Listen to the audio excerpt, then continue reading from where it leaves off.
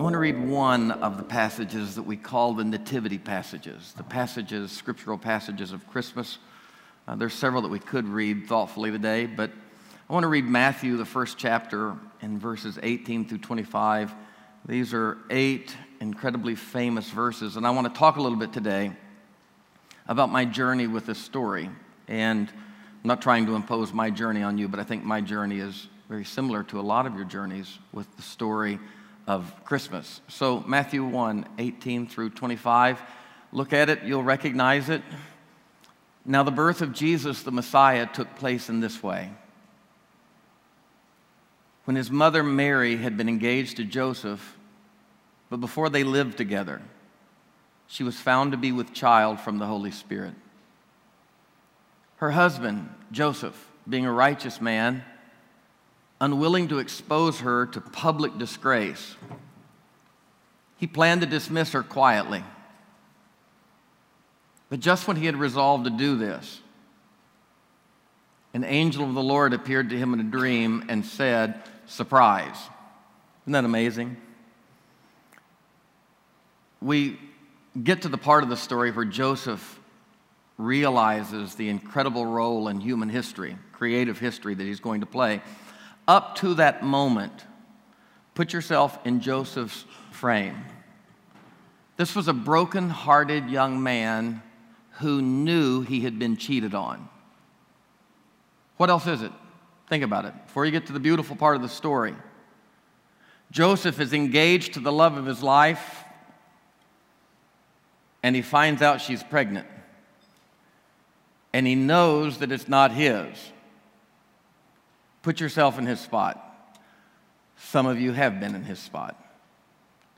It's one of the most painful experiences that a human can experience. That's where Joseph is, and he knows for a fact that's exactly what has happened to him. Can you sympathize? And yet the reality is, not only was this not the worst thing that had ever happened to him, it was exactly the opposite. It was the best thing that ever happened to him. A word to the wise, for all of us, before you fully, affirmatively, and with a closed mind, settle on your perspective of what you're going through right now. Live with the possibility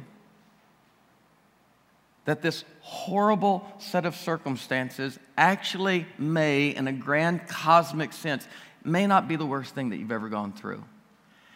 And you may even, as history has proven to you many times, you may even look back at sometime later and realize, A Tale of Two Cities, that it was the best of times and worst of times.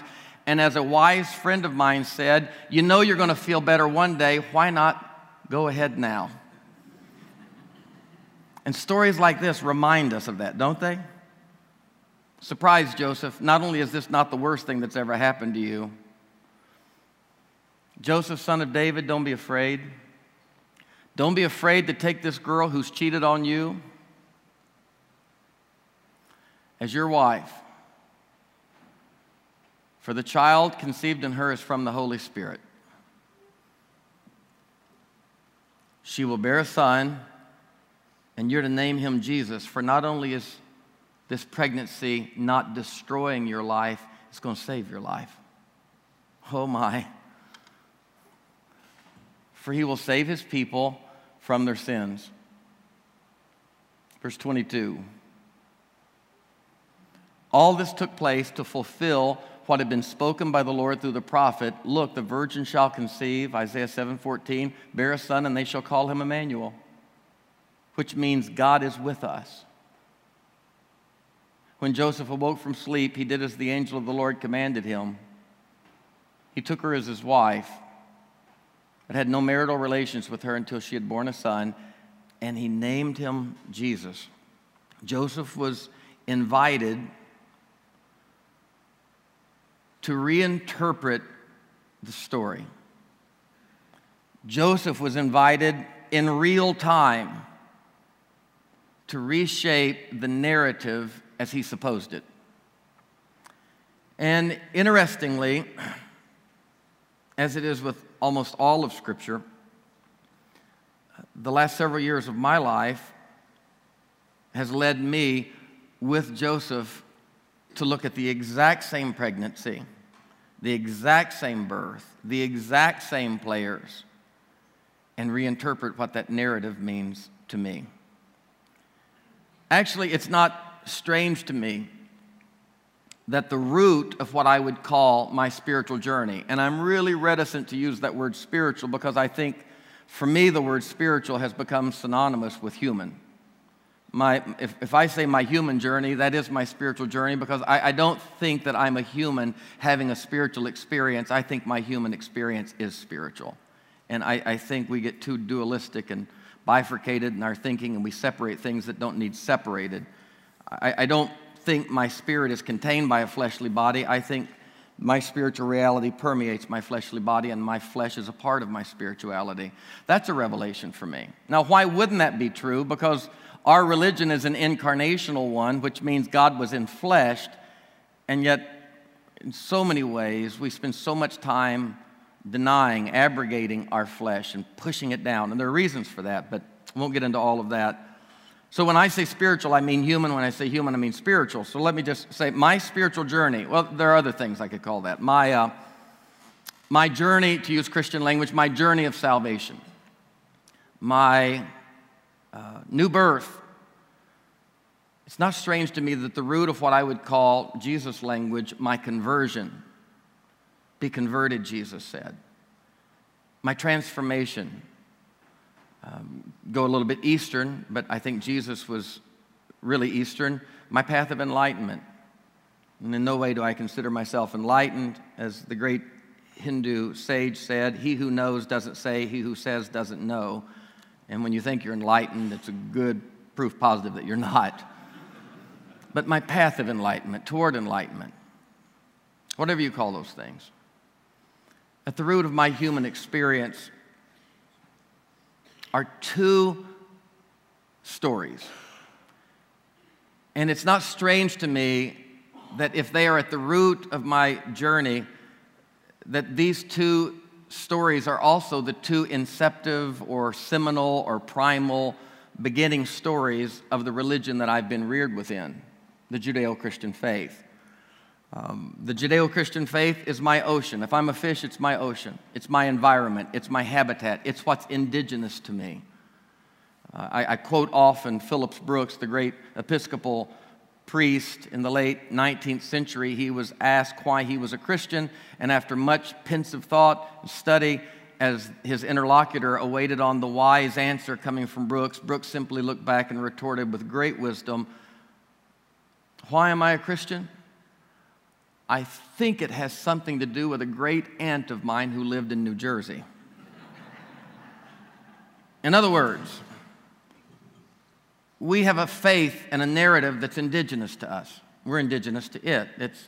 It is my lingua franca. As a friend of mine said to me this week, it's my mother tongue. Christianity is my mother tongue. Increasingly, Christianity has led me to become multilingual. But I still carry as my lingua franca, our primary language, the Christian language. And it's the primary language or the mother tongue through which I do my spirituality. And within that lingua franca, that lexicon of stories, there are two stories that have totally reshaped, almost as cataclysmically as the story was reshaped for Joseph.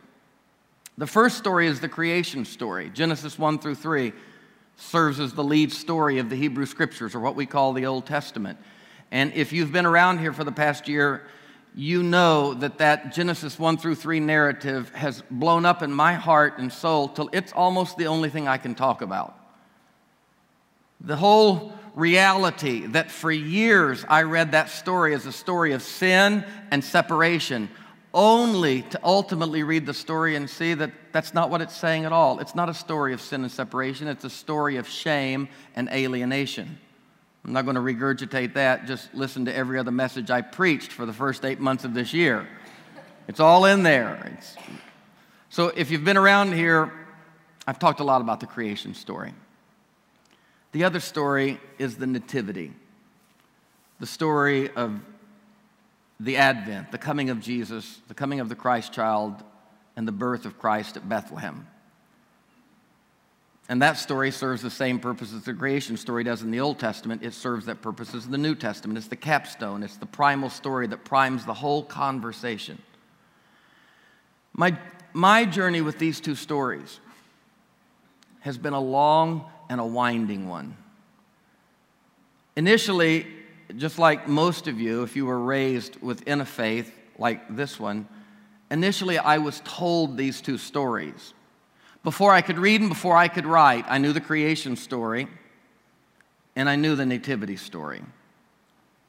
Before I could read and write, and before I could even process with any even early form of inductive or deductive reasoning, when my mind was still vulnerable, the concrete of my life was still imprintable, in those days, not only was I told those stories in terms of the detail, but I also was given their meaning. I was told this is the story and this is what it means. Not just historically for those people, this is what it means for you. This is what it means for all of us. And not surprisingly, the interpretations of both of those stories that I was given were the traditional, dualistically driven interpretations that have dominated, not exclusively, but have dominated the church's first 2,000 years. And I personally don't think that 2,000 years is an old church in the grand scheme of a 13 billion-year-old universe. I think we're still in an infant church. These are just the beginning days. And sometimes we get chronologically narcissistic and everybody thinks they're the beginning and they're the end. I think we're just starting and the church is still an infant and there are good times ahead. I almost did a series here a while back. You remember the series on, what was the Left Behind series? Remember all the books? Please don't nod your head like you read them, but you remember those books. I almost did a series here a while back called Leaving Behind, Left Behind, but I thought that might be a little too strong, but Leaving Behind, Left Behind.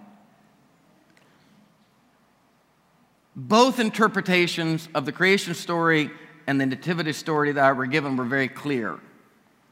The interpretations as I received them. Maybe you didn't, but this was the way I received them.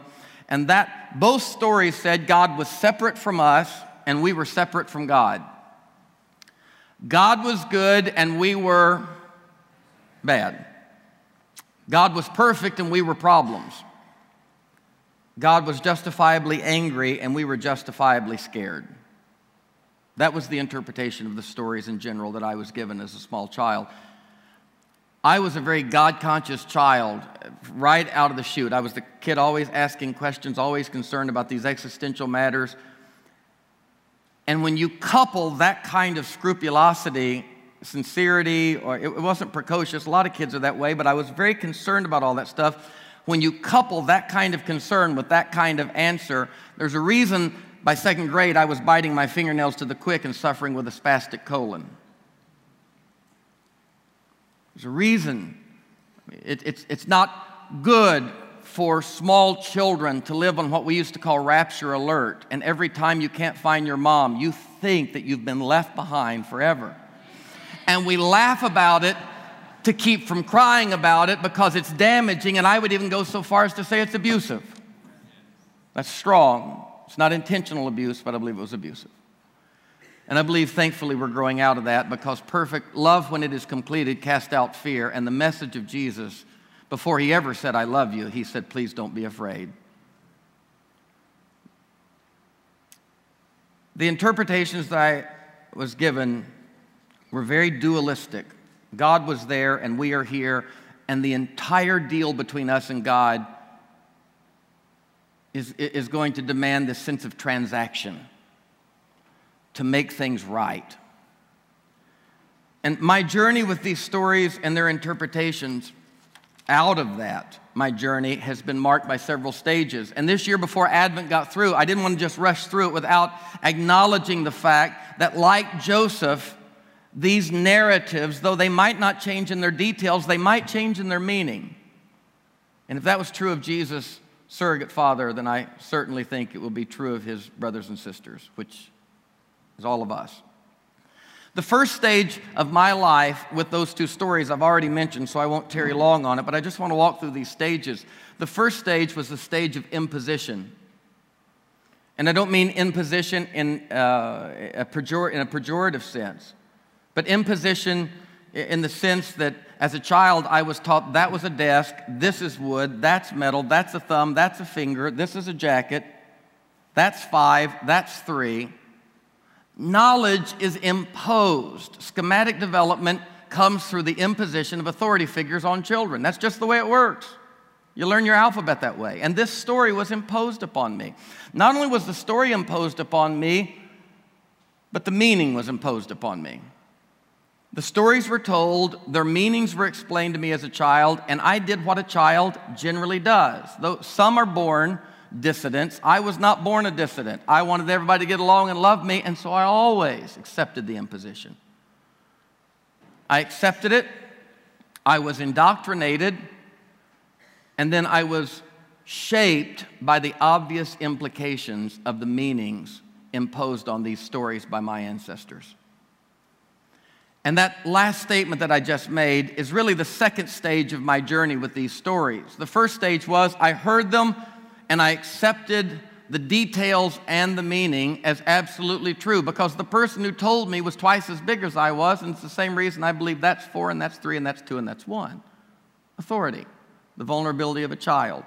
That's called naivete, first naivete, received tradition. But then the second stage of the journey was the fact that I started being shaped by the implications of this dualistic way of telling these stories. My appetite, my palate, before the meanings started to shape me, before I could understand the language of the story, the appetite that was inside of me, the inherent palate, my taste buds, my appetite, palate, and taste buds did not call these stories and their meanings into me. Rob, I didn't choose these stories, and I didn't choose what Sister Carter and my little class told me about them. My appetite had nothing to do with these stories. They were my mother's milk. I wasn't looking at a menu, and neither were you. You didn't look at a menu and order something ideologically or theologically. They were your mother's milk. They were my only option. Therefore, I was sustained by them. The child does not choose the mother. The child does not choose the toxins that she puts in her body and then transforms through her milk into that child. The child doesn't have that choice. The child only is sustained. And I was sustained by them. And then, accordingly, not only was I sustained by them, but then you do survival of the fittest, the lizard brain, you do what you do. Then you begin to develop an appetite and a palate and a taste for them. Why? Because they're the only thing you have and they're the only thing that sustains you, and so they become what we call an acquired taste. That's a funny idea, this idea of an acquired taste. As a baby, you can't help it. You acquire a taste for what you've been given. It's survival of the fittest. But I continually have friends of mine trying to get me to eat things, smoke things, and drink things that do not give me any sense of pleasure, and they tell me it's an acquired taste. And then I say, well, is it good for you? No, it's horrible for you. Why would I want to acquire a taste? I already have a taste for tons of things horrible for me. Why would I want to acquire a taste for more things that are bad for me? But you didn't choose. You acquired a taste for those stories, and they shaped you. They were the reason a little second grade boy would run through the house traumatized by the absence of his mother. Because John knew the rapture had taken place and I was left behind, and the apocalypse and hell and the 7 horsemen were not a pleasant idea for a 7-year-old child to sustain. The third stage. The third stage was I began to grow unwittingly ill. Between those gnawed fingernails and the spastic colon, I began to grow unwittingly ill or sick on this indigenous diet of mine. Because your body metabolizes, for better or worse, what you are ingesting. And I want to continually say, I am glad in retrospect that I ingested a diet of the Judeo-Christian story. And I'll get to that in a moment. But the diet I ingested, while it was primarily living water, there were toxins. And I am thankful that the water hydrated and saved me. I regret that there were toxins that I have had to spend a good amount of time detoxing from. But there's not a human in the world, in whatever religion, that doesn't experience that reality. And already, somewhere between my IRA and 401k, I have a counseling fund for my children in their 20s and 30s. Because nobody escapes, do we? Are there any perfect parents, any perfect religious system? So there's no shame in this. It's just a reality. So that third stage is I began to grow unwittingly ill or sick on that indigenous diet. My spiritual body was surviving on this menu, these offerings, this spiritual fare that I was being given, and I was not thriving. And notice something, I said unwittingly ill. Listen, I was growing as a child unwittingly ill. In other words, I wasn't aware of the unhealth. I wasn't aware of the growing sickness. I didn't think it was weird to run through the house and call the neighbor trying to find your mom because you believed you'd been left behind. I didn't think that was weird. That was normal because it was the only thing I knew. The child who suffers tremendous physical, psychological, God perish the thought, even sexual abuse. It is not strange that that child will begin to bifurcate its soul and create alternative personalities and split itself off so that it might have at least a safe portion of itself. And for that child to carry that pattern, that survival mechanism into its adult life, this is no sin. My God, the things that we've called sin, the things that we've added shame to people's life for. Every time I sat in a 12-step meeting and I watched that newbie break down and cry with tears just gushing and broken, and I look at other semi-newbies wondering why this kind of emotion, and I realize I know what she's facing. She's facing at this moment the recognition, John, that the best friend she's ever had, she may need to live the rest of her life without. But the church just looks at that bottle of alcohol and says it's a sin. Jesus says, no, that's not the point. The point is, before life offered her viable mechanisms by which to live with, as a little girl, necessity was the mother of invention, and she developed addictive patterns that so damaged her body that all these years later, she's sitting in a room because she's spiritually aware enough that she has to move from these poor ways of being to a better way of being. But she's grieving. And it's not just her frontal lobe grieving. She is grieving because the only mitigated, limited amount of safety and peace she's ever had was through this object. And somehow she's believing there's an alternative that she hasn't learned quite fully yet, and it's scary.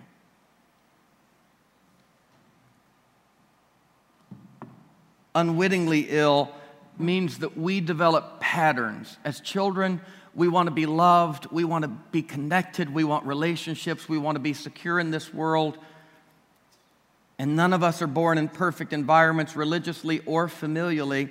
So our little bodies and minds unconsciously begin to develop ways of acquiring relationships, connections, security, whether that's through the splitting of personality or developed addictions. We begin to get unhealthy. And the warped contours of our environment, we codependently bend ourselves in equal and opposite fits and strains of unhealth to simply make it work. I was not aware that I was surviving, not thriving, because the only way of living I knew was this, and it wasn't about surviving or thriving, it was about living. It's all I knew. I thought everybody lived. Didn't you? You thought everybody lived just like you lived. This was the only life I could consciously remember. Hey, have you ever been sick or tired or physically unhealthy so long that it became normalized for you and you actually forgot what wellness feels like? You ever been there? Have you ever finally come to a space, a relieving space, where you finally aren't tired anymore and you realize, I've been tired for 17 years and I didn't know it? Have you ever got so used to being sick that when you finally began eating right and exercising right and you finally got your health back, there's a sadness that comes over you. You almost grieve. You're like, I lived in that so long, I didn't even know it. That's what I mean by unwitting illness. So first stage is imposition. Second stage is shaping. Third stage is illness. The fourth stage of my journey with these stories is the illness and the unhealth and the lack of spiritual, what you would, in biological terms, you'd call it homeostasis, when the body's really functioning, all of its systems right. The lack of homeostasis, the lack of health, in spite of the fact, again, that it was unconscious or beneath my awareness, my illness began to produce very real negative consequences in my life. And it all comes back to the way I heard the story, not the way I was told the story and what the story meant. And so you finally reach this stage where that unconscious illness begins to create really negative consequences internally and externally. It starts to really, really muck up your relationships with yourself, God, and others. And so that fourth stage, you begin to have in your life these very real negative consequences, internally through self-perception. And I can tell you, for me, I don't know where you were, but for most human beings, that's why the Genesis story is brilliant. That story of the fall, where we don't believe we're the beloved, where we listen to voices, the serpentine voices that tell us that we're not good enough and we're not sufficient, and all of those things. The negative consequences internally, your self-perception, your self-relationship. Somebody told me recently that I needed to be a better friend to myself. Well, that goes back to one of the concentric circles way deep inside, back when I was 8 or 9, because you're not a calendar that tears off the pages and throws them away. Here in a couple of months, when I turn 48, I'm still 47, 46, 45, 44. The xylem of my life doesn't have a bunch of dead rings inside of it, but every year I've lived like that tree still has life flowing through it. And you better tend, Jesus said, to that 4-year-old and that 8-year-old and that 12-year-old. You ever act like an 8-year-old? You ever get in a fight with your spouse and go back to 12 years old? It's because it's still alive in you. That's why Jesus said, except you become as a child. What child? Your child. Continually reparenting, healing. That's why there are some things that you do that just seem absolutely at a subconscious level impossible to resist. It's the gravitational pull of the 47 years that preceded the 48th one. And the 48th's not going to trump the previous 47, but it dang sure better tend to those 47 carefully and lovingly in a reparenting, reloving way. So internally, the consequences of those ideas begin to create such unhealth that internally your self-perception, your self-relationship gets so damaged. And then externally, your vision of God. I mean, if somebody says the word God and you flinch. The ground of being. You don't know how to pray. Religiously, you know you're supposed to read a book that you don't even understand, so you don't ever read it, and then you feel bad about not reading it. And then you know if you'd read it more, you wouldn't feel bad. And you even get ashamed that you're not correcting your shame properly. And you get lost in this vortex, an abyss. It's not the ground of being, it's an abyss of shame. And then you really get clear because it moves beyond the esoteric of impacting your internal thoughts about yourself and God.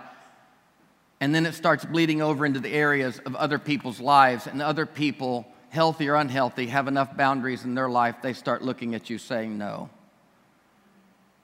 And you start getting left. You start getting left because people just can't do it anymore. They don't know what they can't do, but they can't do it anymore. And they leave you in all sorts of ways.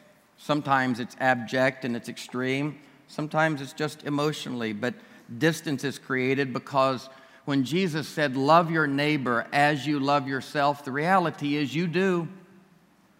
You do. And if you love yourself poorly, you love them poorly. We do love our neighbors as ourselves. The presupposition of Jesus was that you would love yourself well. Well, how do I love myself well? Jesus said, oh, that's easy. Love yourself the way God loves you. Agree with the sacred voice that calls you good. Agree with the sacred voice that calls you beloved. This is the journey of salvation.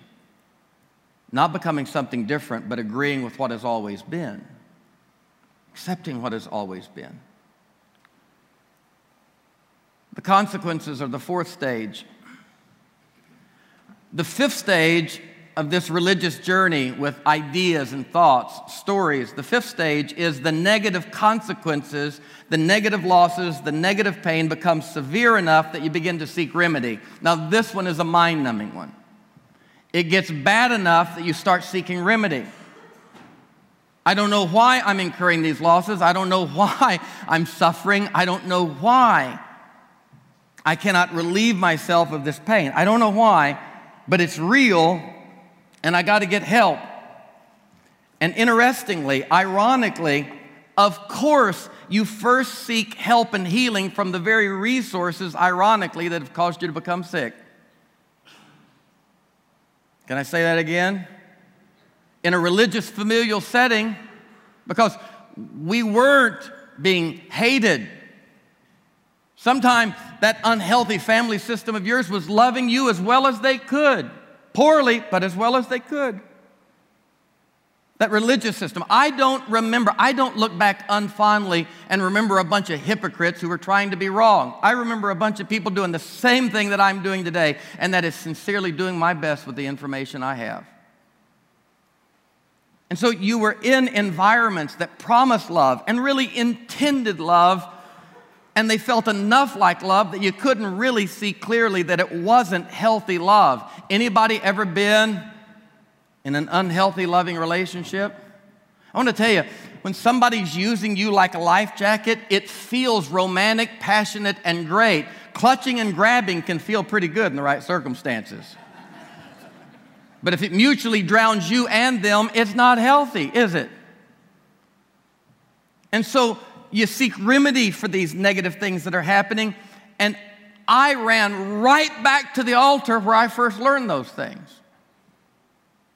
I thought to myself, if this is my diet, I need to eat more of it. If this is the vitamin, I need to take more of it. And you begin to seek help and healing from the very resources, ironically, that caused you to become sick. And then the sixth stage is on the same diet. No matter how hard you try, you get sicker. And that's a really devastating thing. Because you've never tried harder in your life to be loved.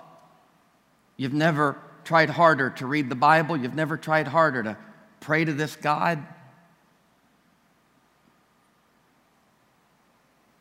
And on the same diet, doing more of it, you get sicker. And it doesn't work, and you begin heading toward terminal illness. And when that happens, it's a horrible stage, and a lot of you have been through it, but thank God it's a part of the spiritual journey. It's what Rohr calls falling upward or falling forward. The same diet gets you sicker, so what do? You give up on the diet. That's the stage of deconstruction. That's where people lose their faith. That's where people, we used to call it backsliding. Little did I know, a lot of people's backsliding was about the healthiest thing they had done in their spirituality in a long time. But it doesn't feel like that, does it?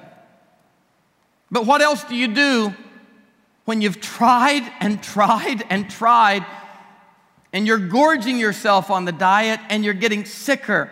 You finally realize that this isn't working, and deconstruction sets in. Richard Rohr calls that the collapse of the castle. You've built up this big castle, and the whole thing begins to implode. And then the upward and forward movement of falling begins to happen. And you begin to, in retrospect, you look back at this stage and you realize, that's what Jesus was saying when he said, if you lose your life, you'll find it. The way up is, and exalted is abased, and the first or last. It's the kingdom of opposites, honestly. I remember the first time I was sitting in my granddad's big sign truck. He was a signman there in northeast Arkansas, and I was in that big 20-foot truck, and he had a trailer on the back of it. I'd never driven anything with a hinge, and I was driving. We got to the Dairy Queen where we were going to work on the sign, and my granddad, knowing what was going to happen, he said, stand back the trailer in right there. And so I started backing the trailer in, and that crazy trailer went the opposite direction. Isn't that an awful feeling? Never forget what my granddad said. When I finally had jackknifed that thing 4 or 5 times trying to back it up, my granddad said, here's what you're going to have to do. Get it straight, look where you want it to go, feel your hand on the wheel, look in the mirror, and do the exact opposite with your hand of what you feel. And sometimes that's why another book of Richard Rohr's, Steve, that you gave me, was Breathing Underwater. This is all Richard, breathing underwater. Sometimes you have to do the exact opposite. Sometimes, Joseph, you have to look at the pregnancy exactly opposite. Not only is this not the devil in her, it's God in her. Sometimes the conversion is so radical that Jesus got it right. He said, you'll feel like you're born again. Sometimes spiritual conversion is so strong, it's new birth, it's conversion, it's transformation, you want to call it enlightenment, you know you're not supposed to call it enlightenment, but it's profound. And practically, you have to take the hand of your life and move it in the exact opposite direction of what you've been trained. But I promise you, as you begin to do it, you will find a primal memory, because underneath the training, there is a memory, C.S. Lewis said, not of years and decades, but of century and millennia. It's called the image of God in you. And you might even be able to remember it before kindergarten, back when you were in 3 and 4 and could dance naked and not care.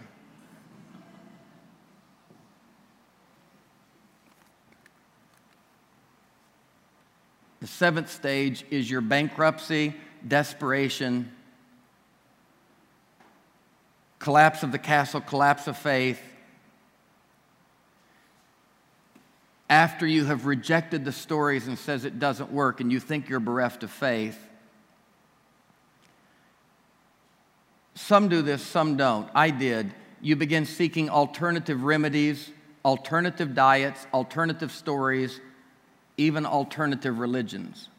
I left the Christian church and I went to the 12-step world because I could not let go of my sense of spirituality, but I felt like Christianity had let go of me and quit working. And so I went to the 12-step world looking for an alternative remedy. You do what every bankrupt Christian does. You either go to the 12-step world, start reading about Buddhism, read Richard Gere's memoir, something like that.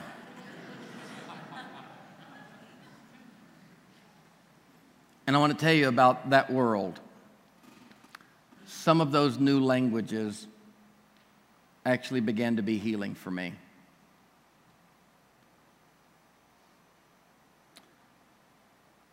But not only were they directly healing to me, Thomas Merton experienced that. Read it in 7-Story Mountain. Thomas, the great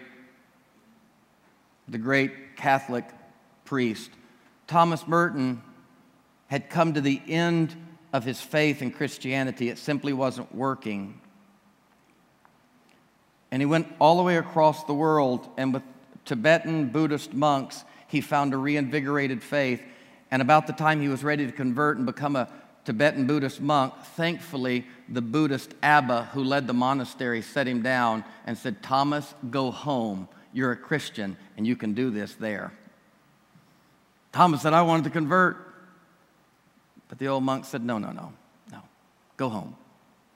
And he came home with a reinvigorated faith. And that's the irony of ironies for me, is that beyond the direct effect of some of the healing that I received from other languages and other spiritualities, they indirectly, surprisingly pointed me back home. I'll be doggone. They pointed me back home to my birthplace, my homeland, my mother tongue.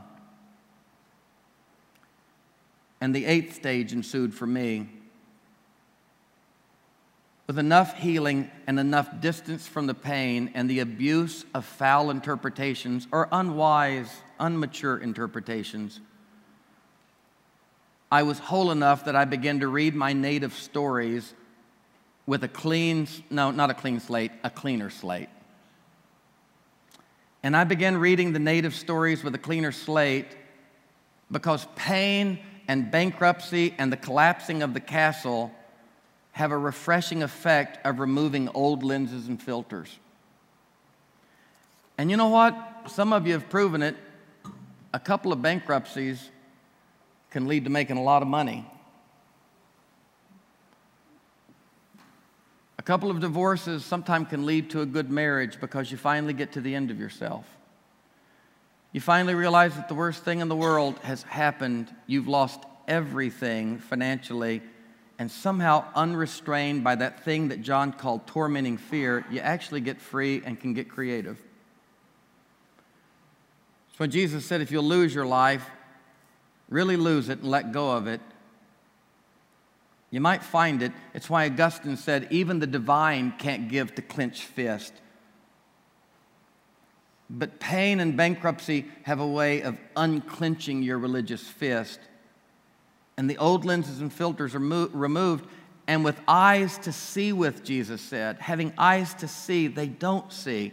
With eyes to see with, you begin to understand why the wise man said that the eyes are the window of the soul. When the soul wants to look out, it looks out through the eyes. And unrestrained by immature filters, dualistic ways of thinking, the soul can finally look clearly past just generational orthodoxy being imposed upon you. You finally lose it all. And Rohr said, in the collapse of the castle, you wanna just believe that you've died, but you stay there and you sift through. And it's not the mahogany and it's not the gold, but it's the stuff of home. It's the memories that you begin to sort through. And you don't rebuild a castle, you rebuild a humble cottage for you and God to live in, because God never wanted to live in a castle in the first place. Just wanted to live in a humble home with you. And as you begin to read the stories with this fresh, bankrupt vision, you hear Jesus say what he said in the Sermon on the Mount. You have heard it was said, but I say unto you. And then finally, as you read those stories with fresh eyes, new meanings. I read the story for 44 years that we sinned and God separated. And then one day, I read the story and I saw that God didn't separate, but our shame alienated us from a God who refused to separate. And I ran around for a year thinking, am I reading this right? I showed it to everybody I could show it to, saying, find holes in this. And you have this crazy-making epiphany, Brian, of how did I read this 1,433 times and see this any differently than I'm seeing it now? Because that's the journey of spiritual transformation. And it doesn't generally come with immediate epiphanies. It generally comes with a slow, healing, grinding process. And these new meanings begin to create new practical implications, and you begin developing new patterns, new ways of being, new ways of living. And then after a little while, those new and better ways of living begin to create new and better results. And you begin to realize that life follows the pattern of be, do, have. And you used to think that it followed the pattern of do, have, and then be. But abundant life comes through a mind transformed by new and better thoughts, new and better ways of reading the story. And I'll close with this. The story of Advent and Christmas has shifted for me. The incarnation and enfleshment of God in Jesus is no longer the grand exception. It is the proclamation of the glorious rule that God has always been in flesh. Imago Dei, He created them in the image of God. Jesus then was called the second Adam. Emmanuel was not God has arrived. Emmanuel was God is with us and always has been. Jesus was not the first giving of the Christ gift. He was simply the visible human iteration of a consciousness and a reality that John's gospel said was with and in and simply was God before the worlds were created. And Advent and Christmas is not a declaration of duality, here or there, good and bad, crime and punishment, sin and separation, but it's a declaration that in Yahweh has become salvation. And salvation is simply growing into the awareness that we have always been safe. But oh, we didn't live that way. God has not been disguised or purposefully hidden in creation, but we have little by little been developing eyes, ears, hearts, minds, and souls that now have the capacity to see the reality that Teresa of Avila said, you will find God in yourself and yourself in God. And Mary, did you know that when you touched your little baby, you've touched the face of God and the face of your little baby? And the two mysteries are woven into one in Christ. Why so long a process? To tell all the truth, but tell it slant, Dickinson said. Too bright for our infirm delight. The truth's superb surprise. The truth must dazzle gradually, or every man be blind. We're getting it. And transformation and salvation is a long gestation and a new birth that comes through time. This is my journey with the stories of the Christian faith, with the stories of my mother tongue, my motherland. I am so glad I lost it, because in losing it, I love again looking over into that manger and embracing the mystery that is the Christ child. The mystery that not only now reveals who God is, but reveals as much who I am and always have been. What a beautiful faith, this Christian faith.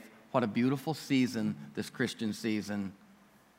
And I think a lot of you can identify with this journey. Amen? Let's pray. Father, thank you for our time together, for the preciousness of our faith and the majesty of the incarnation and the beauty of Emmanuel, God with us. Help us all like Joseph. Help us all who have felt so close, even as Joseph did. For those of us who have been engaged to Mary, for those of us that have been engaged with the Judeo-Christian faith, lead us to look at this pregnant girl differently. Lead us with Joseph to look at that newborn baby differently. Not less than, but better than. For surely we have not exhausted the truth of the mystery that is in Christ. May our eyes continue to grow, that the mystery might continue to unfold, and we will know that God has always been and always will be with us. May we now emotionally, spiritually, be with the God who has been with us. And may it so be with ourselves and others that we are with. Heal us lovingly. We pray in the name of that Christ child, in the name of Jesus.